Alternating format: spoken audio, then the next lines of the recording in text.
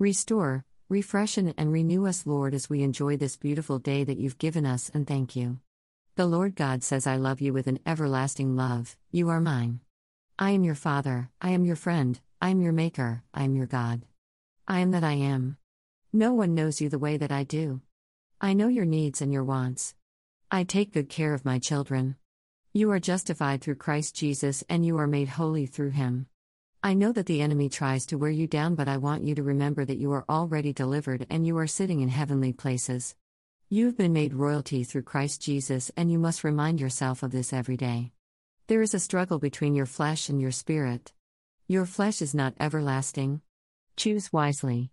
There is a stream of distractions going on right now to keep you from meditating on my word. The things that you are experiencing in your countries where you live are only there to bring confusion to your mind.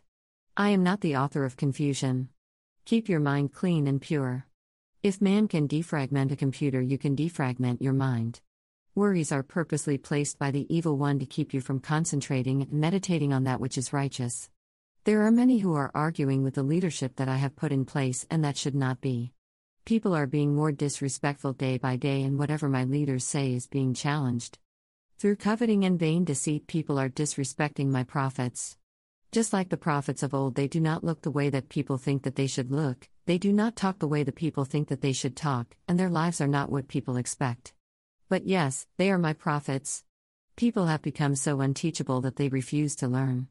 Just as Samuel did not want to accept David as Israel's next king because of his appearance, and I had to correct him, I still have to do this today. As I said before, touch not my anointed and do my prophets no harm.